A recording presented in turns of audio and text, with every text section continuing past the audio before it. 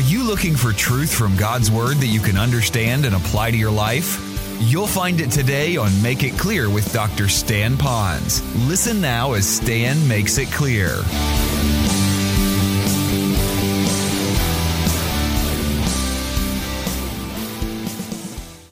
There are a lot of shepherds that are out there in this world that are false teachers, and you probably can listen to them on the radio, you can watch them on television, and they're really into that prosperity gospel, we might say. They're the ones into the health and the wealth. They're the ones, if you listen very carefully after you've gone through Scripture to see what Scripture has to say about false teachers, you will find that their teaching does not match up to Scripture. And at the end of it all, there's a bit of self-exaltation by the one who is teaching. It is one that is generally about money, and it's usually a great deal about selfishness, all back to them, false teachers. Now, if you will, drop a little bit further down on the passage, because I want you to see how that in the sovereignty of God, He is planning to provide for His people. He said, I'm the shepherd, but He's also planning the better shepherd for the future, the good shepherd.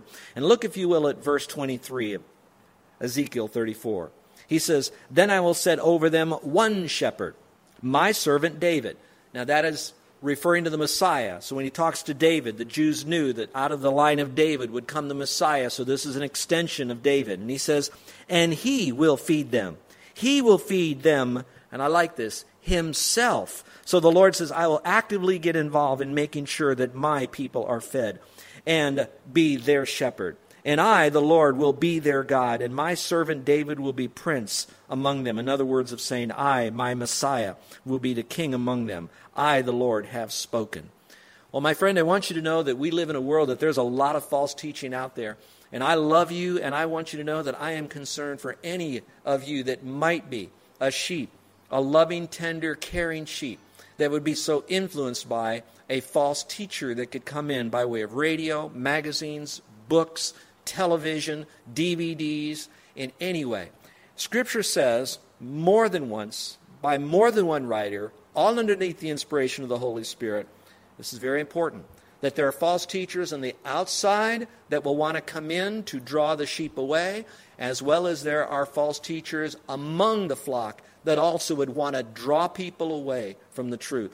And that's why I urge you to know God's Word carefully and correctly. Well, that's the contrast about it, but why would we now be able to trust in the Good Shepherd? We can leave Ezekiel and let's go back to the Gospel of John, John chapter 10. And let's go back here and see two primary reasons of why we could trust this great and wonderful shepherd.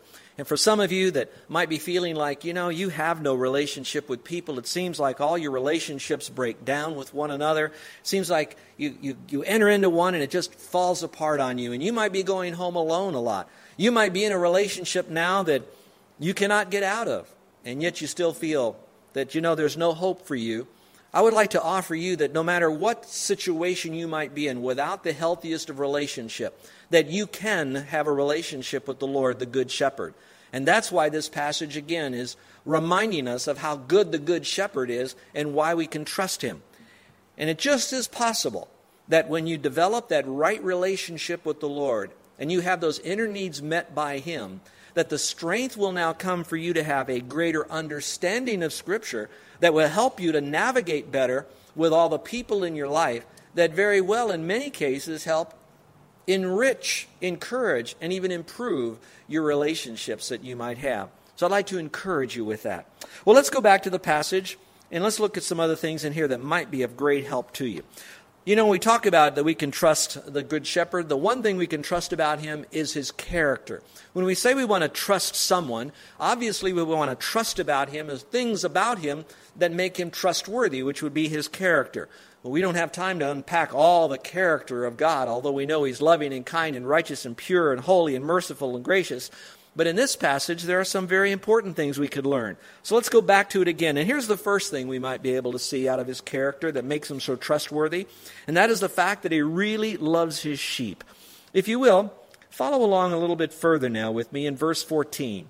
The Lord goes on to say, I am the Good Shepherd. Remember, that's the 4 of the 7 identifications about Himself that He says. He says, I am the Good Shepherd. And then He goes on to say, I know my own, and my own know me. You might want to circle the word know there. Some of you might know that sometimes in Scripture, it's also a word for intimacy. So it's not just I kind of know them casually, or I know that person, he's tall, he's short, he's stocky, he's thin, he's male, he's female, he's that ethnic group. No, when the word know there, it's in a Greek that means that the Lord intimately knows everything about you. So maybe for you, for some of you, you might think nobody really knows. You're right, maybe nobody else knows. But if they don't know, the most important being in your life that needs to know you is the Lord, and He knows everything about you. And I might add this. Those of you who know the Lord, you now have an inner capacity to have an intimate relationship with the Lord. Listen, an intimate relationship with the Lord that no other human being who doesn't know Christ as Savior could ever have. That is critical. If you know Christ as Savior, you have the Holy Spirit within you. That Spirit, Him, bears witness with the Lord. You now have the capacity to understand Scripture. You have the capacity now to deal with the things in your life like sin. You now have power so that now you can have that intimacy, so you can know the Lord, not just about the Lord. The lost cannot do that. Sometimes I think about some of our young people that often go off to our secular universities. And sometimes we will pick and choose some of these secular schools, and some of them are better than others. And some of the reasons that they might go to those schools is the quality of the education or the particular degree program or all the other things around that to help that young person to become a fully developed citizen in our world, to make a major contribution intellectually to be able to add value to the world. And that's all great. And so we pick a school like that, and sometimes we'll pick a school that might have a little bit of sprinkling in there, what we might call maybe Christian liberal arts in there. And so there will be some of that. And I applaud all of that, and I'm not here speaking against or for, but I want to just remind you that when you go to a school and you're thinking that school is filled with Christian people, because they can talk about the Bible does not mean that they know the author of the Bible intimately. And that's why it's important for us to make sure that when we're even going to sit underneath people, one of the big questions to know is, does that person really know Christ? So a person can talk Scripture, but that doesn't mean, again, that he has an intimate relationship with the Lord. You can have that as a believer in Jesus Christ. So what does he do? First of all, in this passage, it tells me he really loves his sheep. Oh, how much to know how much God really loves you and me. You know, sometimes it's very hard, and I don't want to get too psychological, but I think this is important. I know it is. Some people have a hard time knowing that God really loves them because back in their mind, they grew up in a home where that they never experienced genuine love. Now, the word might have been thrown around, but there wasn't that genuine caring, shepherding, nurturing, the proper balance of love and discipline, and kindness, and explanation. The basic needs of being warm and fed were not met in that child's life. So as they grow, it is very difficult for them to relate to the Lord, and here's why. When they begin to hear about the Lord, they know that He is, quote, the man upstairs. They know He's the big guy. In other words, they know that He's authority figure. And so if they had no ability to connect to an earthly authority figure, then what they do is they transfer. Transfer means that they take now what they thought subconsciously and consciously of what an authority figure is like, and they now transpose that on and they transfer it to God. And so they begin to see God as whatever authority figure they had in their life. And so some people have a very difficult time, even as a believer in Christ, to sort through who God is. And they struggle with that. And perhaps some of you grew up without a dad or without a mom, or maybe you had just an absentee set of parents. And if that would be the case, then it could be very well understood why you would have this desperate need to be loved and nurtured, although you don't know all that it is, but you're hungering after this experience. And yet it's hard to connect to the Lord because anything you now think about an authority figure, that's how God is. God's like that because that's all that I really know. Now, can you ever change? Does that mean that you need medication and you have to be institutionalized? I doubt very seriously. But what I do know is, the more you get into God's Word, after you have trusted Christ as Savior, then the Lord knows you. He will reveal Himself to you through the Word. And as you experience Him through the Word, you now can begin to experience an authentic relationship with an authority figure, God, who at one side he has judgment, at the other side he has mercy, and in the very center of it he has wisdom to know the balance so that you could become a fully obedient worshiper of God accurately. And that's a promise of the Lord. So he really knows you. He knows what makes you tick, and he knows what makes you tick. He hardwired you with a personality. You ladies, he made you women. You men, he made you male.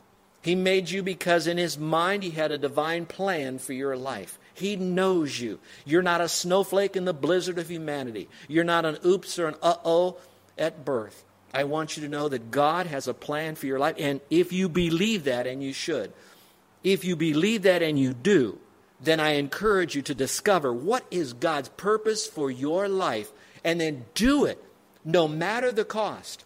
It starts with loving him and reaching out, and then discovering that plan that he has for your life. He knows you intimately. Well, let's go back to the passage, because not only does he know you, and you can now know him because you're the sheep of his pasture.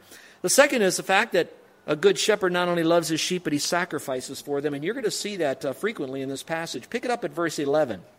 Verse 11 says, I am the good shepherd. The good shepherd lays down his life for his sheep. Again, getting ready for them to realize what a good shepherd's like. A good earthly shepherd will make sure the sheep are saved physically, etc. So he lays his life down to protect them. If you go a little bit further in the passage, you can now drop down, if you will, to verse 14. And it says here, I'm the good shepherd, and I know you, and you know me. And then verse 15, as the Father knows me, I know the Father, and I lay down my life. So it says it the second time. You drop down to verse 17. For this reason the Father loves me, because I laid down my life. You see it a third time in verse 18. No one takes it from me, but I lay it down on my own initiative. Again in verse 18, the fifth time, he says, I have authority to lay it down. So he's one who totally sacrifices for his sheep. You know, as I look out over humanity, maybe you could identify with this pretty well.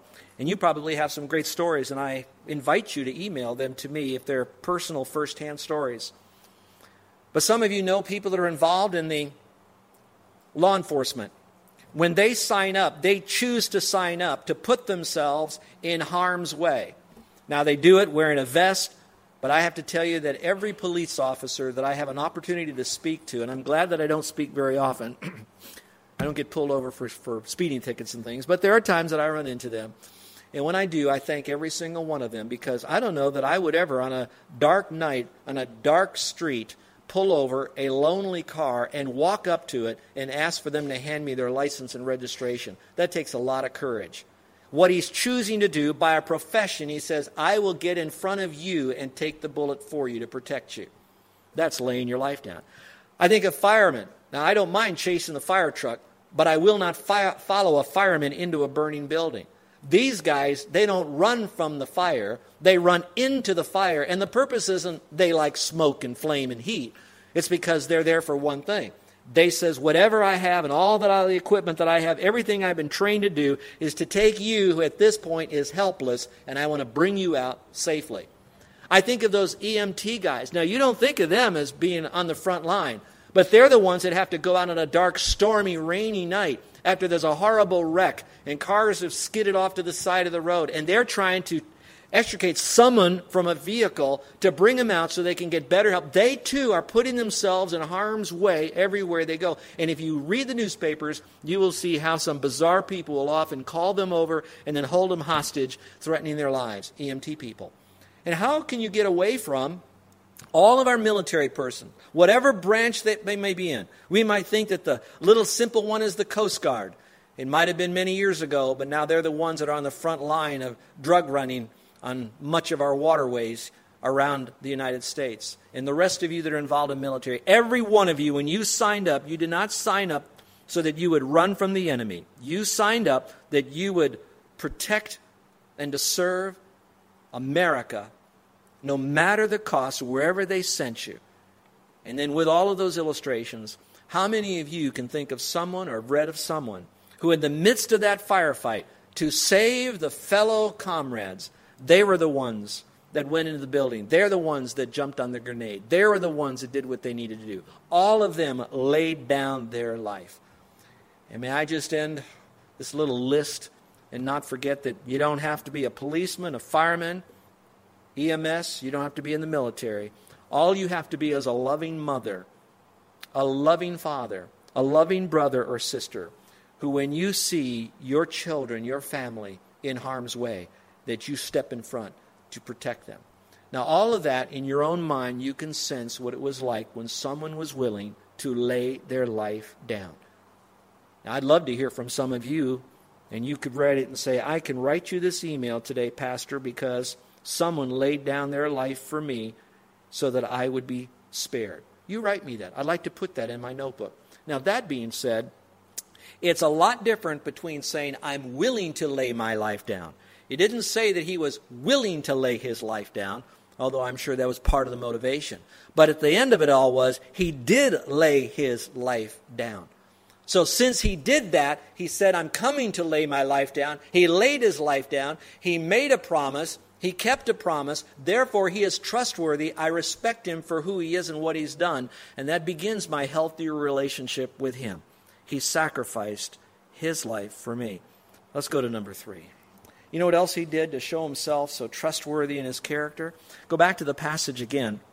He says here in verse 16, I have other sheep which are not of this fold, and I must bring them also, and they will hear my voice, and they will become one flock with one shepherd. You know, when I read that, here's what I read. I read that not only does he love, not only does he sacrifice, but he also wants to unite. He wants to bring his fold together. Now, I think he's more in context here, specifically in this event, talking about the other Jews he's all going to bring together. At the same time, when you run that teaching through the rest of the grid of progressive revelation, you're going to see that that is a beginning glimpse of him taking the Jews and the Gentiles, and when they place their faith in Christ, they all become now a new entity called the church. And so now we have all one shepherd. So he's not shepherding the Jews, he's not shepherding the Gentiles. In a sense, he's not shepherding a particular denomination or religion. We separate all of that for a moment, and he says, I shepherd only those who are my sheep, and my sheep are everywhere, and I'm going to unite them all, following the one shepherd. And you do that because here it is, John 14. He says, I am the way, the truth, and the life. And I'll just add a little bit. I am the good shepherd, the way, the truth, and the life, and no man, Jew, Gentile, no man can come unto the Father but by me. Now, the but by me, that's where you get off in a lot of different denominations, because the but by me, was it but by me through baptism, but by me keeping the commandments, but by me, and a whole list of other things. If you go through Scripture and not read denominational articles, you're going to find that Jesus says to get to the Father, it's but by him, but by faith alone in him. John is the key book about having life through faith alone in him. So it's but by me, but by faith in me that gives you eternal life. And I'm telling you, that's what's going to unite all of us. And the key, I think, is when he says one flock and one shepherd. We only have one shepherd. And so I often tell people that you might call me the shepherd of this flock, but in reality I'm not. You have the good shepherd, the chief shepherd, the great shepherd, which is the Lord. I'm nothing more than just an under-shepherd, an under-rower, we might say. I get my orders from him. I'm a sheep just like you are. He's my shepherd just like he's your shepherd. You have direct access to him, and like I have direct access to him. So you don't have to come to me and I take it to the Lord. We're all in this together, but we need to follow that great shepherd. So here's my question to you. Do you believe that he is worthy of your trust? Do you believe truly that he loves you with all of his heart, soul, and mind? Did he prove his love, his intimacy by knowing you when he went to the cross? He knew you were a sinner, therefore you needed a Savior, and that payment was Christ. And do you know that he can be trusted because his character says, and I want to bring you into my forever family of other believers. Watch this. You are not alone. You have me as the shepherd, but you have the community of the redeemed of the flock. One flock, one shepherd, and we're in this together. So folks, don't ever feel like you're all alone out there. You do have the community of the redeemed. And most important, you have Jesus Christ as the great shepherd. And let's go back to the passage because I want to give you the second and final reason we can trust him in such a great way. We can trust his character, but we also can trust his power. We can trust his power. Let's go back to the passage and you'll see what I mean. Notice how a few moments ago we were making a major case that 5 times in this passage it says, who laid down his life for the sheep. But there's something that's equally important. And if you'll follow along, if you will, in verse 17, he says, for this reason the Father loves me, because I lay down my life, now underline it, so that I may take it again. Now remember, this is the pre-resurrection comment. He's saying, I laid down my life, but I'm letting you also know that I can take it up again. And that's what he did. So he says, that I may take it again. Now he amplifies that a little bit further. In verse 18, he says, no one has taken it from me, but I lay it down on my own initiative. So in other words, he chose to put himself in a situation where that he would be, quote, executed in laying down his life. And then it goes on to say, same passage, he says, I have authority. That means I have the right and the power to lay it down, and I have authority to take it up again. This commandment I have received from my Father. Listen to what he says in Matthew 26 to Peter. He says this, put the sword back in its place. By the way, let me set this up. If you recall, they're right there near the end when Christ is being going through this mock trial, and as they're coming to pick him up now, you remember Peter drew out his sword, and one of the guys are coming at him, and so Peter swung at him, and when he did, he cut off the man's ear. And the Lord says, wait a second, we're not going to do that. And he heals his ear, and here's what he says. He says to Peter, put back your sword in its place. He says, don't you think I can call on my Father, and he will at once put at my disposal more than 12 legions of angels, basically saying, I don't care how many Romans come, I don't care how much weaponry they have, I don't care how much they have the support of their own government to come to take me to a place where I will be executed. I still have authority over them and over all the rule, and I can call down from my Father all the heavenly arsenal I need to stop this thing. That's saying I have the authority to do that. I have the power to do that. Later on, he says this in the same chapter. He says, when he was up on the cross, it says, and when Jesus died, in the King James it says, and he gave up the ghost. Others says he gave up the spirit. New American says he yielded his spirit, which means nobody took his life. He did it himself. Now, folks, when you're sharing this with others, this is critical. You see, back in those days, the Gentiles, meaning the Romans then, they could go ahead and listen to all the arguments that were out there, but when it became a religious issue, it had to be brought to them by the religious community, in this case, the Jews. The Jews had a major problem with Jesus. We've been studying that all along. So they got so fed up with Jesus and who he was and who he was claiming to be, they decided that it was now time for him to be crucified. Pilate comes along and says, you really want to do this? I can give you something else that seems to be a lot worse than this man, Jesus. And they said, no, we want Jesus. Let him be crucified. And so then they went ahead. And they said, you know what? We Jews, we can't do this. It's our holy weekend. This is something we can't do. We don't have the right to execute. But the Romans can. So then they delivered him unto the Romans. So what happens simply is this. The Jews can give the indictment against Jesus, but the Romans could carry it out. And so some people will say that we Christians are against the Jews because the Jews are the ones that killed Christ. They didn't kill Christ. Others will say, well, we're so upset at the Gentiles. Look what they did to Jesus. This poor person died. I'm going to say that's not it at all. I read recently there was an actor who is a very staunch Roman Catholic, Martin Sheen, and he was beginning to talk about his faith, that he has some bit of a faith thing. And I don't know that it's a faith in Jesus Christ alone, but when they asked him about what he thought of Christ, his answer was simply this. He said, who wouldn't want to follow Christ? He started this whole thing called Christianity, and look at he had the whole world against him, and he decided to take it on. So he's the greatest revolutionary that ever lived. And I look at all of that, and I hear that, but I want you to know that, whatever Jesus did, it was not the Jews, it wasn't the Romans. Jesus says, I laid down my life, it's my choice, I paid for your sin, I came back to life again. It's all done by me. So he was in control of the thing from beginning to end. That's the power. Now listen, I certainly would like to have someone that I can trust in that's got character. But when they don't have character that's sustainable, then their character could be pretty unstable. Could be very waffling. You don't know how consistent that character is going to be. You're listening to Make It Clear with the teaching of Dr. Stan Ponz, founder of Make It Clear Ministries. Make It Clear is dedicated to taking the Word of God with clarity into every person's world. It is the support of listeners like you who make the ministry of Make It Clear possible. You can provide your tax-deductible gift to Make It Clear online by going to makeitclear.org, or you can mail your gift to Make It Clear, P.O. Box 607901, Orlando, Florida 32860. Thank you for helping us make it clear. If you would like to have Dr. Ponz speak at your church or event, please send us an email at tellmemore@makeitclear.org. Thank you, and remember to make it clear.